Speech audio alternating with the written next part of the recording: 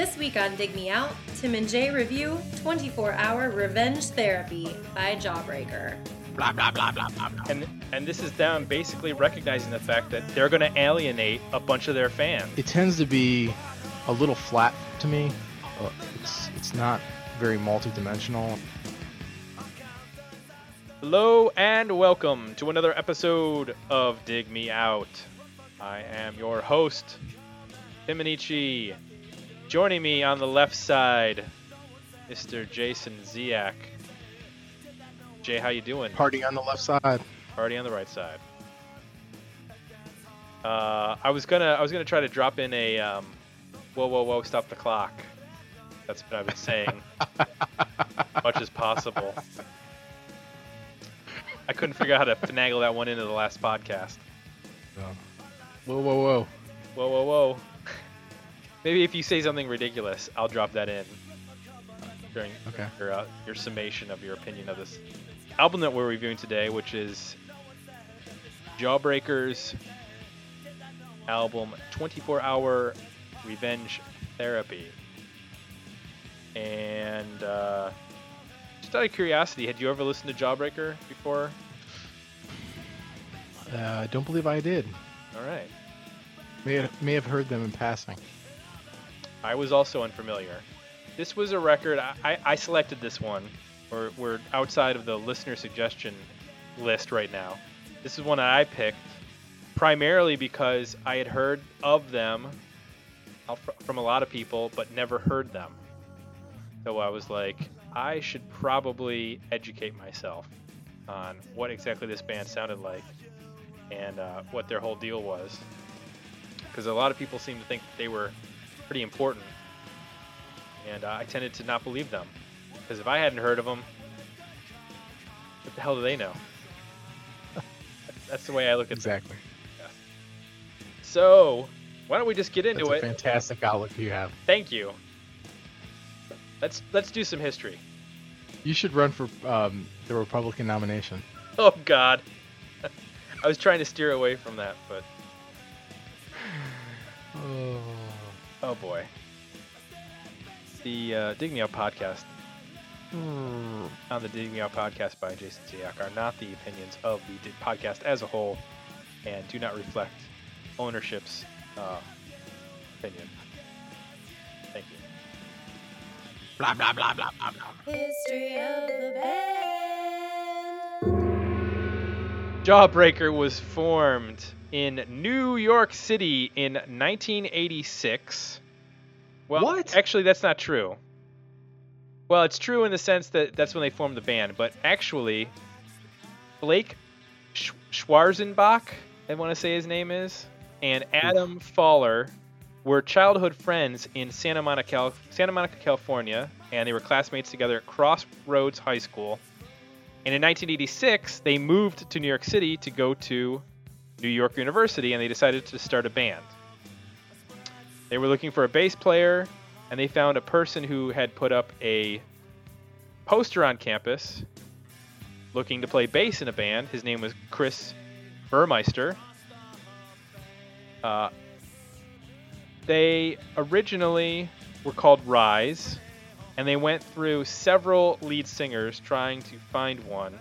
In the fall of 1987, Schwarzenbach, Fowler, and Bauermeister, I guess it's Bauermeister, not Burmeister, took time off from college and moved to Los Angeles to continue playing in Rise, and they added Bauermeister's childhood friend John Liu on lead vocals.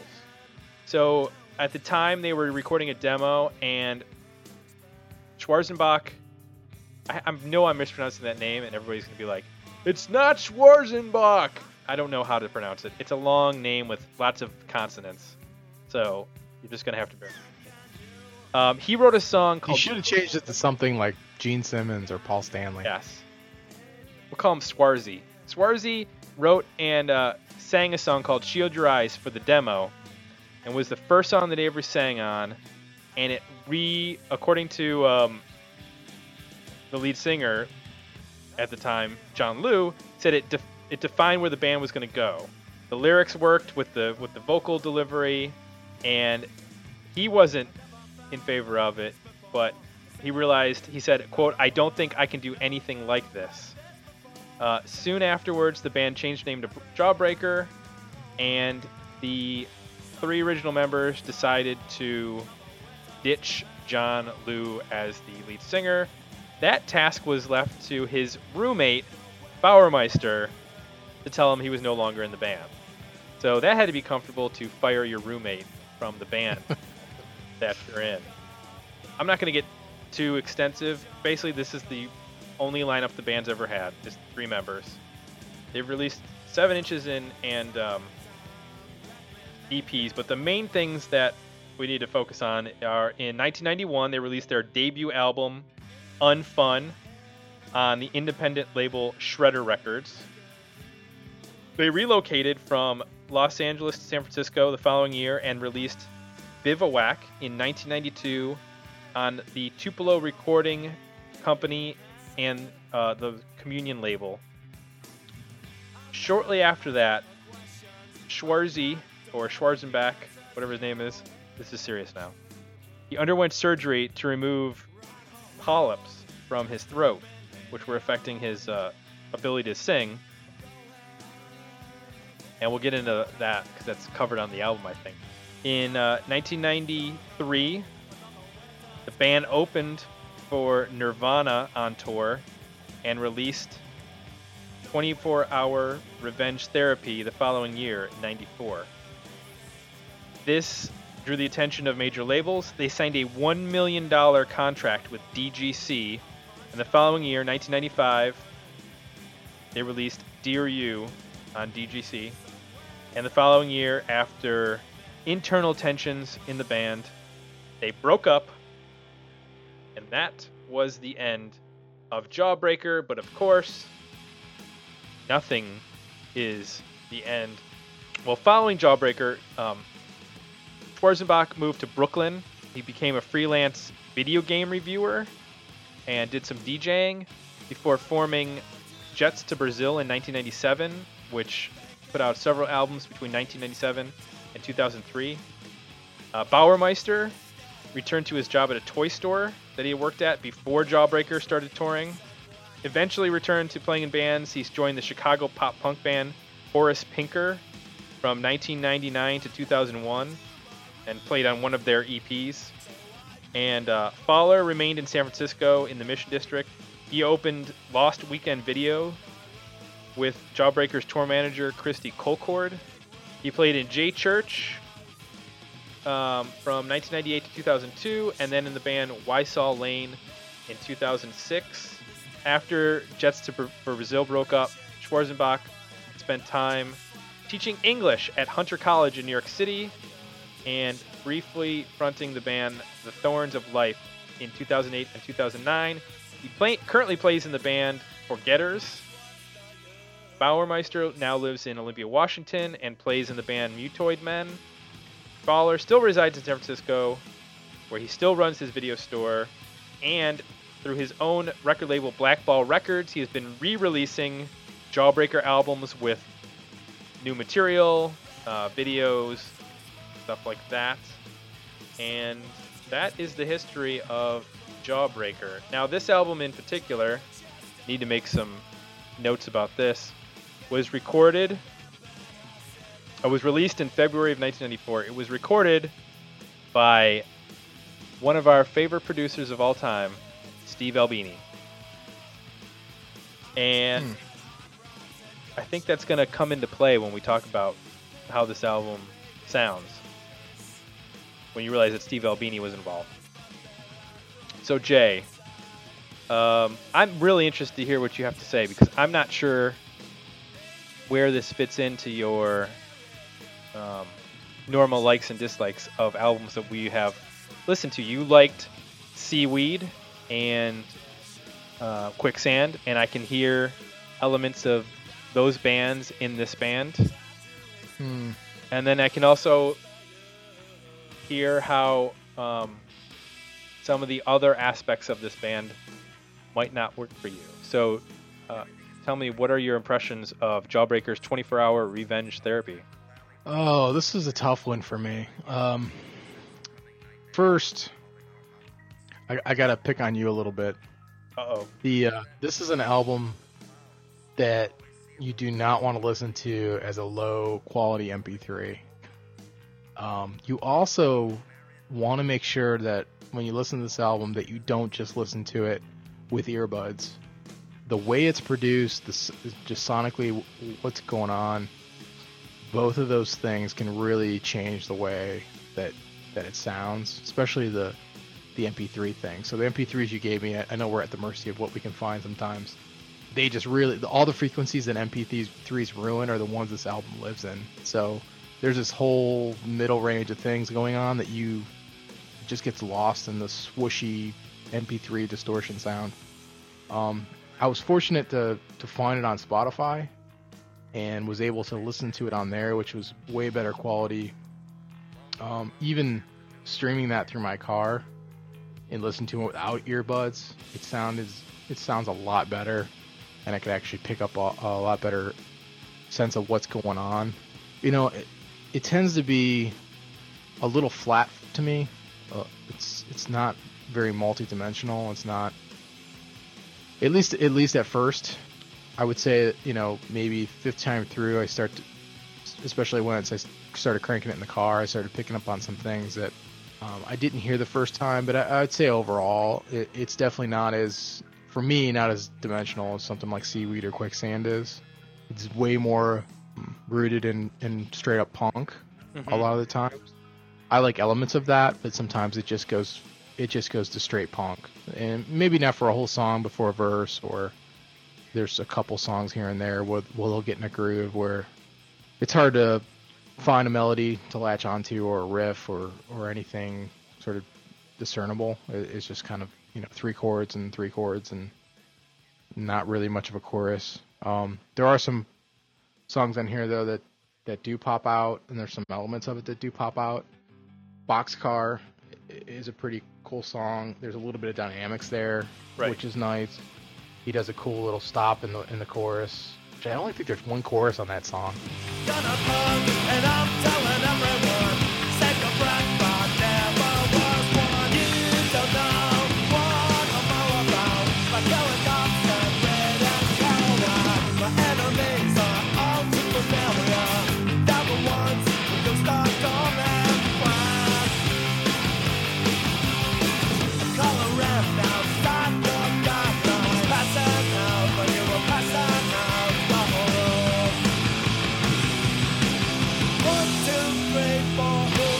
What's the score? It's kind of weird, but he does a pretty little stop, and delivers a vocal line. Just little elements like that. If they did more of that, I'd really like it a lot more.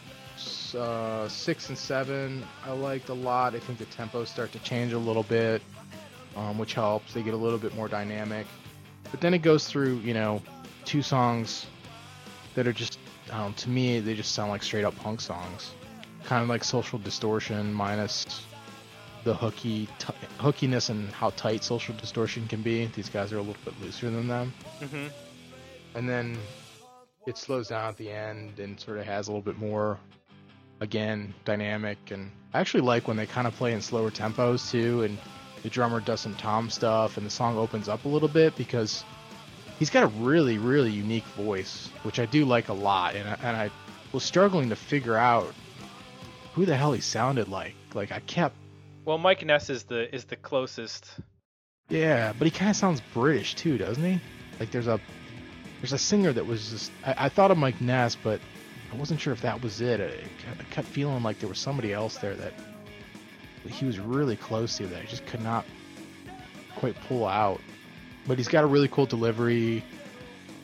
Sort of reminded me a little bit the guy from the Hold Steady at times, where it's a little bit talky at times, and just kind of the tone of his voice is in a similar ballpark. Those songs where it opens up a little bit, you can appreciate that some more, and kind of the way that his unique take on a melody and delivering lines and stuff, you can appreciate that a little bit more when the guitar gets out of the way. The tones are not very good in this album. I'm surprised Steve Albini produced it. Like, the drums sound, I don't know, kind of muffled, and the guitar is way, like, kind of sharp and abrasive. can, like I said, if it's not in the right listening environment, it can be a difficult listen at times. There's parts of some songs where it's just like, you kind of cringe a little bit. Yeah, I'll say, jumping on that, this album didn't really open up for me until I started reading the lyrics along with the music, because I had a hard time figuring out what the hell he was singing. Yeah. The thing I kept reading about was he's amazing. He's got amazing lyrics. He's got this beat poet approach to the lyrics, and it's really interesting. And I wasn't in love with it musically. It's almost, I don't want to say too simple, but like there's not a whole lot of challenge to the music. It's all pretty much 4/4, 4 chords, hammering them over and over again. There's nothing, in terms of anything really wild and crazy. And what I learned from reading through the history of the band is that they started out as pretty much a straight up punk band, and this is their transition album. And you can hear that not only in the music are they struggling from even within the same song to break out of what their constraints are as being a punk band, but they're actually even doing it in the lyrics in the song Boxcar that you mentioned. Actually, I have the lyrics up on my computer here because I wanted to be able to reference them. The opening lines of the song are, "You're not punk, and I'm telling everyone, save your breath, I was never one." And it's interesting because it's basically a group of guys who had made their name in the California punk scene, who kind of burnt out on playing along with those rules. And he even says in that same song, "I'm coloring outside your guidelines. I was passing out when you were passing out your rules." So they're looking at punk, looking at these, they're supposed to do X, Y, and Z, 1, 2, and 3, and they're saying, no, we're tired of that. We're going to try to do something. And this, in terms of where it places in when it was released, has a lot of mentions of being the precursor to emo.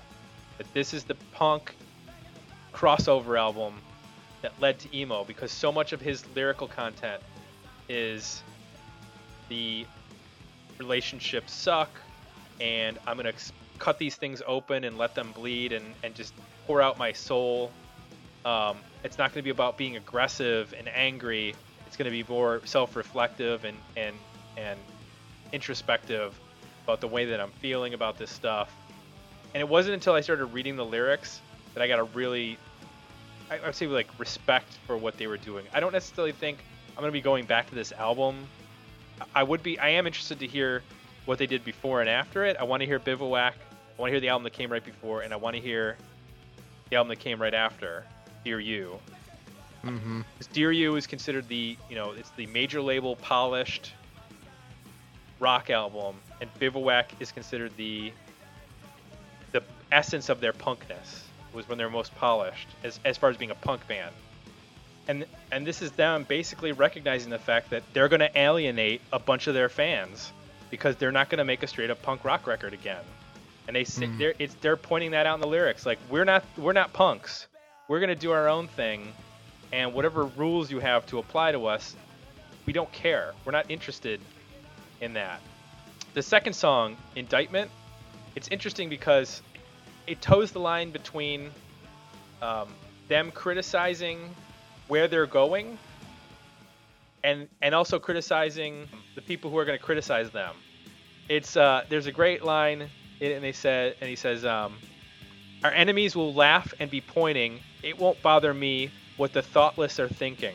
I'm more concerned with what we're drinking." I just wrote the dumbest song. It's gonna be a sing-along. All our friends will clap and sing. Our enemies will laugh and be pointing. They won't bother me what the thoughtless are thinking. I am more concerned with what we're drinking. The life I've had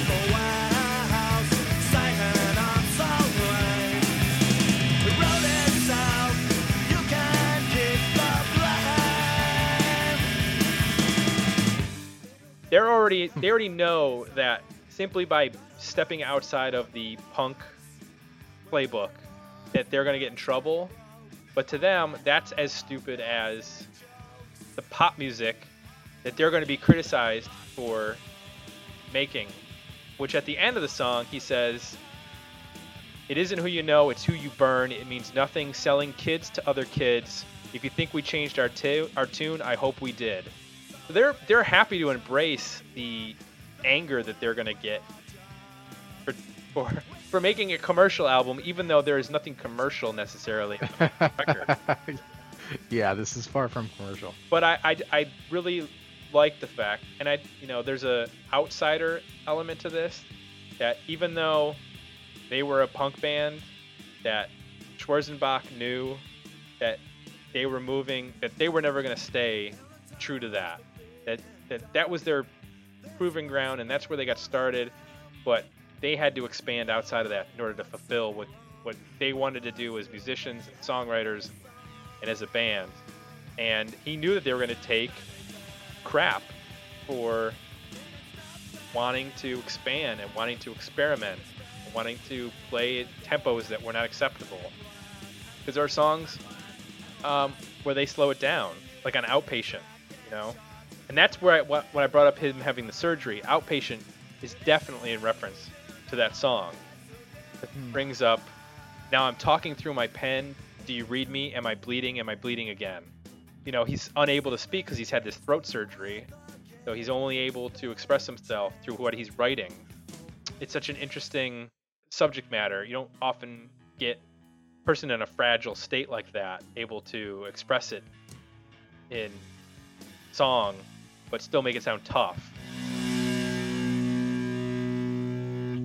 A little voice that's not quite your own. Down backwards from 10. Yellow cherry, shot hard in vain. I wanna talk to you again. This is Jennings, you're anesthetist. We think we're going through the mouth. Watch the lights go from head to toe. Doped up and coasting down the hall.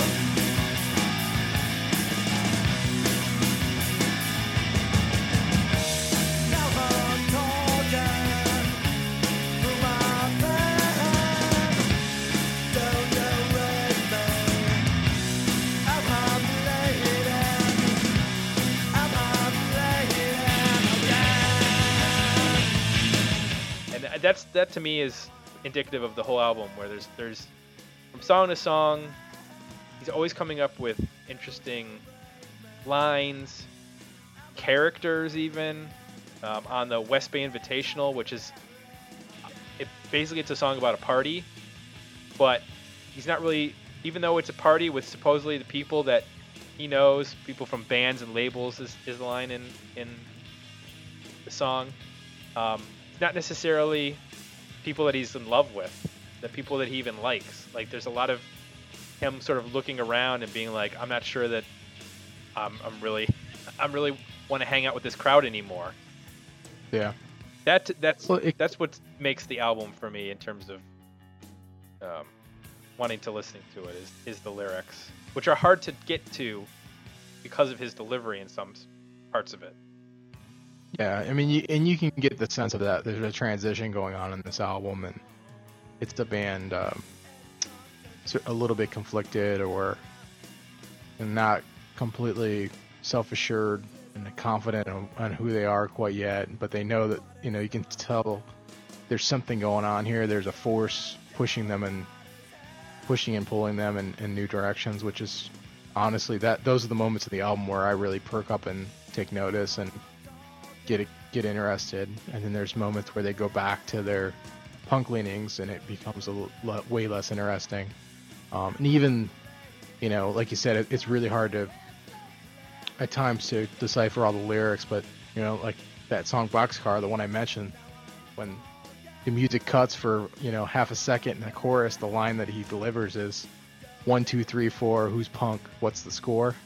Mm-hmm. And he does it in this really sort of like kind of sarcastic manner, like, and I got the notion of like, oh, this is a band that's kind of getting in the face of punk rock and saying, you guys can be just as petty as pop music can be, and everybody's like keeping score and saying who, probably counting who has cred and who doesn't have cred, and all that bullshit that goes on within that scene, which at the end of the day is no better than the politics that go on in pop music if you really break it down. So I mean, right there, even if you don't get all the lyrics the first couple listens, that one line really sticks out to you, and it kind of sets the stage for I think what you just talked about, what essentially the whole record is struggling with.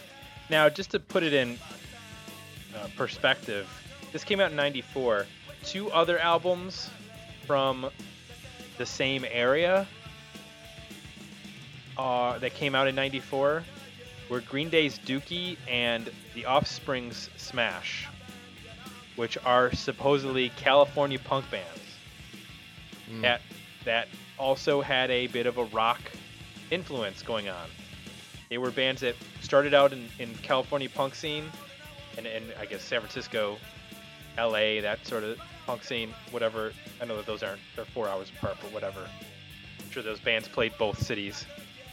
But Green Bay more San Francisco. And they both crossed over with non-punk songs. Which, yeah, those albums are way more commercial. Right. Than this. Yes. And it's just interesting because they were expecting a big backlash from this record, and maybe the hardcore punk crowd did elicit a backlash against this album and then against the following album, which came out on a major label. I don't know. But Green Day had its roots as a straight up punk band, and their transition was much bigger to, When I Come Around and Basket Case and Longview. Those are alt rock songs. I mean, you could make the case that Basket Case is a punk song, but When I Come Around is no way in any shape or form it's a punk song. It's closer to than it is a punk song. So Basket Case isn't a punk song either. Yeah. It's like more Foo Fighter than anything. One thing that I'm learning here that sort of makes sense of some of the confusion that was going on in my head when I was listening to this was, you said that these guys are originally from New York? Well, no, they're originally from Santa Monica, California. They went to New York University for college, and then they moved back. So they are... To me, they had more of when I first was listening to the album, I was getting more of a New York punk sense than a West Coast punk sense. I think that's because that's where they started as musicians. So it made sense that they were going to see shows in New York. Yeah, it had like that, a little bit of a looser, even the way the guitars sound, types of chords he's playing, some of the dynamics, vocal delivery, just it had more of a New York edge to me. Which was weird because as I'm listening to it, they're obviously making tons of references to California on the album. Right. And then there's times when his voice almost sounds like he's got a British accent. And I didn't do any research on the band, so I'm like, where the hell is this band from? I can't quite put my finger on it. I can only assume they're from, if I had to guess, just say California just because they keep singing about it. But, everything else that they're doing seems to be not necessarily what I would think of as I think what we became comfortable with in the 90s of what the California punk band sounded like, and No Doubt and a Blink-182 and a Green Day, and I mean, think about all those bands and sort of what they did with punk, and it was a very sort of commercial, polished version of that genre, and these guys aren't like that. They're sort of doing it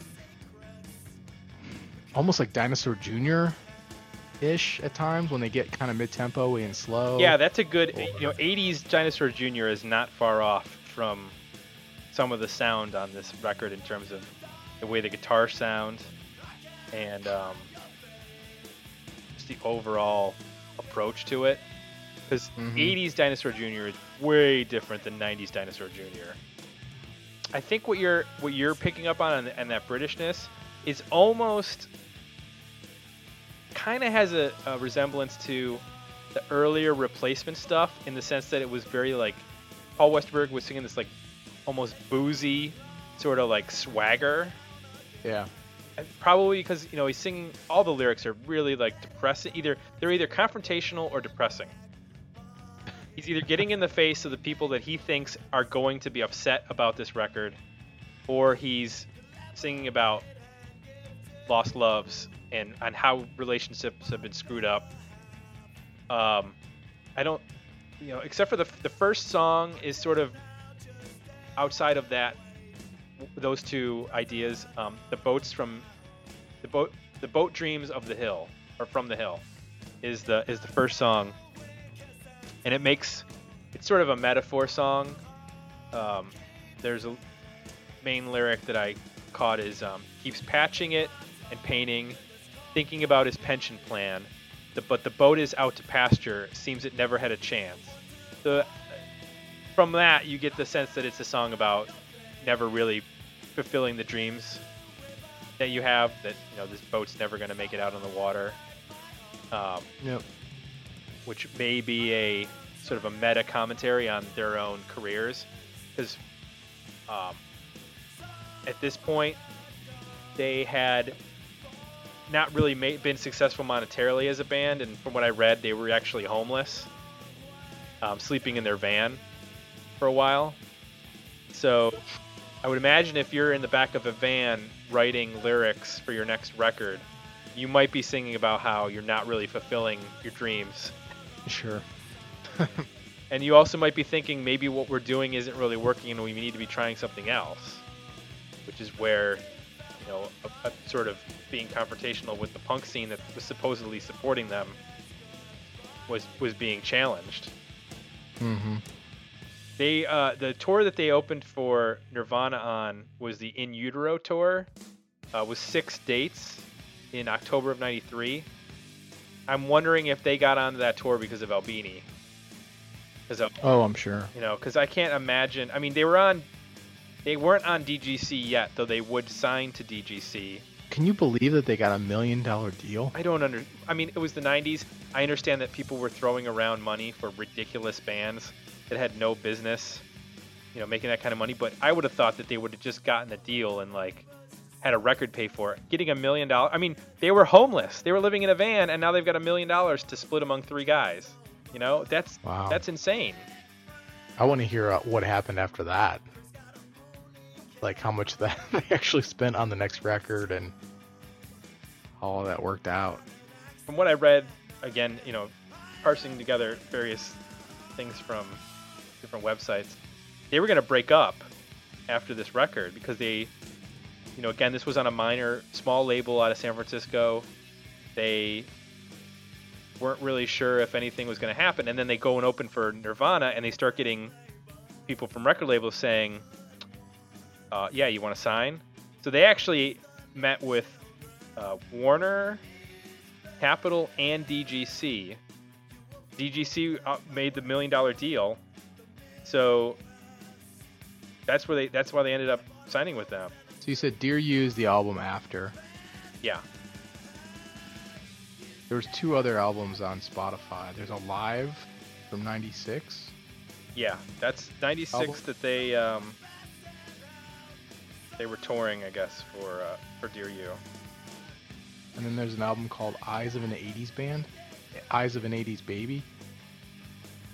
Maybe that's not them.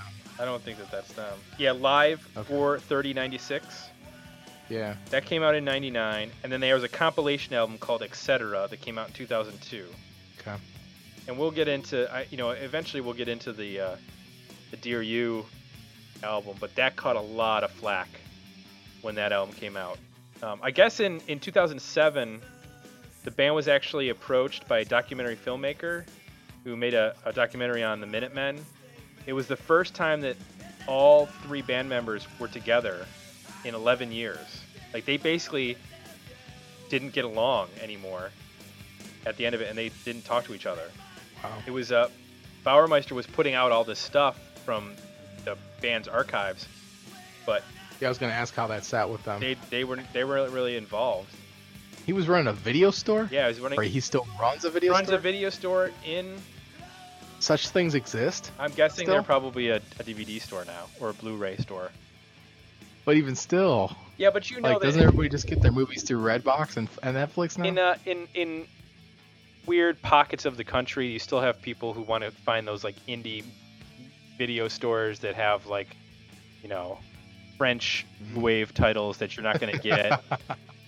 And which, hey, I'm all about the Yes. French New Wave. I've seen the 400 Blows. I know what's up. So Oh wow. yeah, Damn. yeah, I just dropped the 400 Blows. How about that? So, Jawbreaker, we have covered quite a bit on this album. I think it's fairly safe to say that this was never meant to be mass consumed. This doesn't have the polish of the other albums that were released from the California punk scene at that time that we mentioned, Offspring and Green Day. It's almost like it was destined to be a cult classic in the sense of his lyric writing combined with the transitional nature of the album makes for a really like tense combination.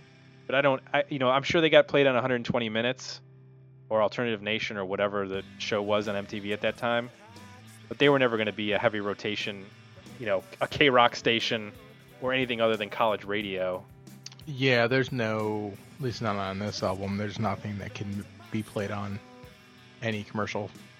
There's nothing commercially viable on this album. No. Just in the way that it's even just sounds. I mean, Right. It's just too harsh. Yeah. There's some moments where you could see promise of them getting to that point. Right.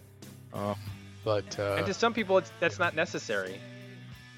Some people, this is exactly what they were looking for in terms of being a oh yeah, precursor to emo and a post-punk band, and that's fine. Well, but we're talking and that's in an terms interesting of overall. take on. That's an interesting take on our sort of conversation at the end of all these of like, why wasn't it bigger? Sometimes the answer is it was never intended to be, and that's fine. Right. Sometimes it was clear, they were trying to write. They're trying to be a big band, big commercial band. So you can't talk about whether it failed or not. In the case of this, yeah, I think we both agree there was no attempt here to be. Now maybe the next album, when you're signed to DGC and you get $1 million advance, yeah, I would think at that point there's some thought there that maybe you can find your way to commercial radio somehow. Somehow I don't think that they tried to write Dookie 2, but I think that they definitely cleaned up the overall sound and tried to, clear up the vocals, bring the guitar, bass, and drums more in line with what would be considered radio friendly, because they did have some attempt to have some singles off of that. But we'll see. We'll get there eventually. I guess I don't know if it's really a thumbs up or thumbs down on Jawbreaker. I think we're both sort of happy to have explored this, since we both were not familiar with it. But I don't think it's necessarily something I'm going to be running back to. No, it's one of those albums that you got to qualify, I think, a little bit. If you're really into, I think the roots of emo is kind of an interesting subject. I think we've touched on it with Seaweed. We've touched on it now with this album. I think we touched on it a little bit with Quicksand. I think you're dead on. I think lyrically this is, it's a great example of that break that happened from punk to what eventually became emo. So, I mean, if you find that sort of thing interesting and want to hear that, it's probably worth a listen. Yeah. So if all you've listened to is Dashboard Confessional and you're getting bored with that and want to know where did they come? What were they into? Right. Sometimes I feel like people are not curious, that they're just happy to listen to exactly what's happening at that moment, and they don't really care what came before them. So if you're not, that's such a shame. I know it is. I'm doing that with like 70s rock now, like all the bands that the bands I loved were listening to and influenced by, and sort of like, even if they were around the same time, you could tell that they were paying attention to. It's just so much fun. Like, there's so much good stuff out there, and there's so much. It's so easy to get now with like eMusic and Spotify and even iTunes that it's nice to go back and hear where these bands were coming from. And not every song is going to be probably a huge favorite for everybody, but there's going to be a couple that you're really going to like and Right. totally relate to from the band that you sort of drew you to them. And that's a good point, because I just went through the entire Deep Purple catalog, because I really like some of their songs, but I really never listened to a whole album. I was like, I'm gonna sit down and not sit down, but I'm gonna, over a couple days, I'm gonna try to make it through all their albums. They're not all gems, but I did find some stuff where I was like, this is a really cool song, and I've never heard it. It's not really single material because it's 12 minutes long or whatever, or 6 minutes of organ. That's a good way to find some interesting stuff, to go back and listen to the bands that influence the bands that you like. Because I listen to like the Raconteurs, the way that they use organ and stuff, and I'm like, there's some Deep Purple in this. Oh yeah. Well, yeah, and there's no excuse anymore. I mean, even 10 years ago, to do that, I mean, you literally had to go out and buy the CDs, Right. which you just couldn't do it. As much as I would want, Deep Purple's a good example. I've always been interested in, and always heard them as being a major influence on just about every hard rock and metal band that was formed up until even now. I mean, all the formidable years of those genres were a huge influence on. They were probably the original. So them and Sabbath. So I've always been interested in listening to their stuff. But what am I going to do? I'm going to go buy 30. How many albums do they have? Like 20 or 30 like albums? 20 albums.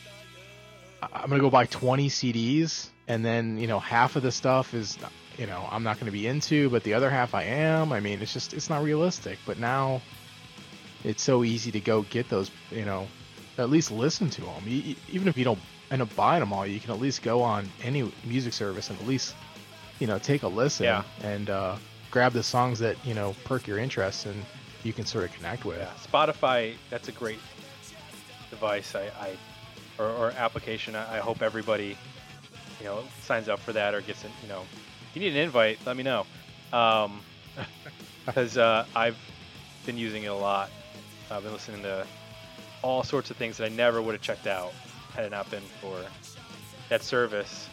So I highly suggest that. Pandora doesn't work quite the same way, so it's not quite as useful. You can get like random samplings of stuff, but you're not going to be able to listen to like a whole Brian Eno album, which I've been doing recently.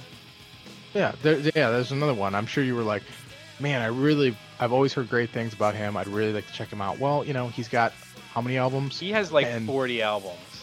And like, where do you start? He puts out like 3 albums a year, and like 2 of them are instrumentals that like have the sounds of clocks ticking. You know what I mean? And then there's like one album that's sort of like experimental and rock. That's the album you don't want to accidentally buy Right. and pay $15.99 for it, and get it on CD and be like, oh shit, I got the album that it's clocks ticking. Right.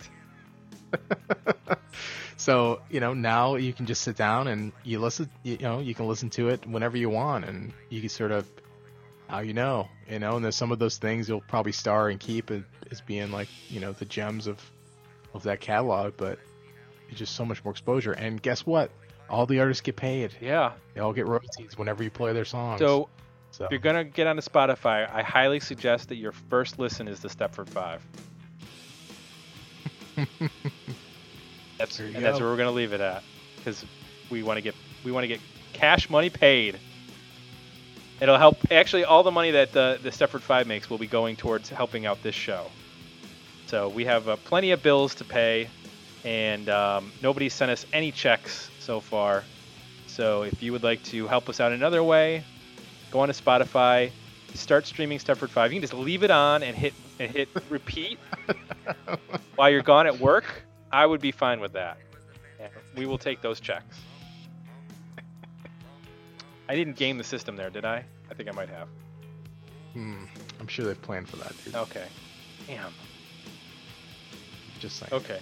The point is, there are no excuses. Spotify and services like it provide you with plenty of opportunity to listen to everything. So, including this Jawbreaker record and Jawbreaker. the other follow-up album. So exactly. we are going to, you know what, I don't know how this works on there. I actually have a Dig Me Out playlist. I don't know if you do too, where I'm putting all the albums that are available that we've reviewed into that playlist. So I think if Yeah, I started picking out Potentially. highlights. I didn't put the whole albums in, but I started picking out like the songs that we referenced. you may be able to go on there and search for Dig Me Out, and that playlist may pop up. I don't know. I don't know how that works. Yeah. Because I know friends of mine can see that playlist, but I'm not sure how the general public can discover it. We need to look into that a little further. If anybody knows how we can make that happen, send us a note. Yeah. All right, that wraps up Jawbreaker 24-Hour Revenge Therapy. My thanks once again to my co-host Jason for joining me on this one. We're going to be back soon, probably next week, and we'll have a new record review. So tune in, and we'll be back with another episode of Dig Me Out. On the nightstand, I count disasters on my friends now. Run for cover, there's a red one coming. You'll be lucky if you're at ground zero. No one said that this life was easy. Want to leave feedback? Join the conversation about this episode. Visit digmeoutpodcast.com for links to our Facebook page and Twitter feed. Are scattered in the yard.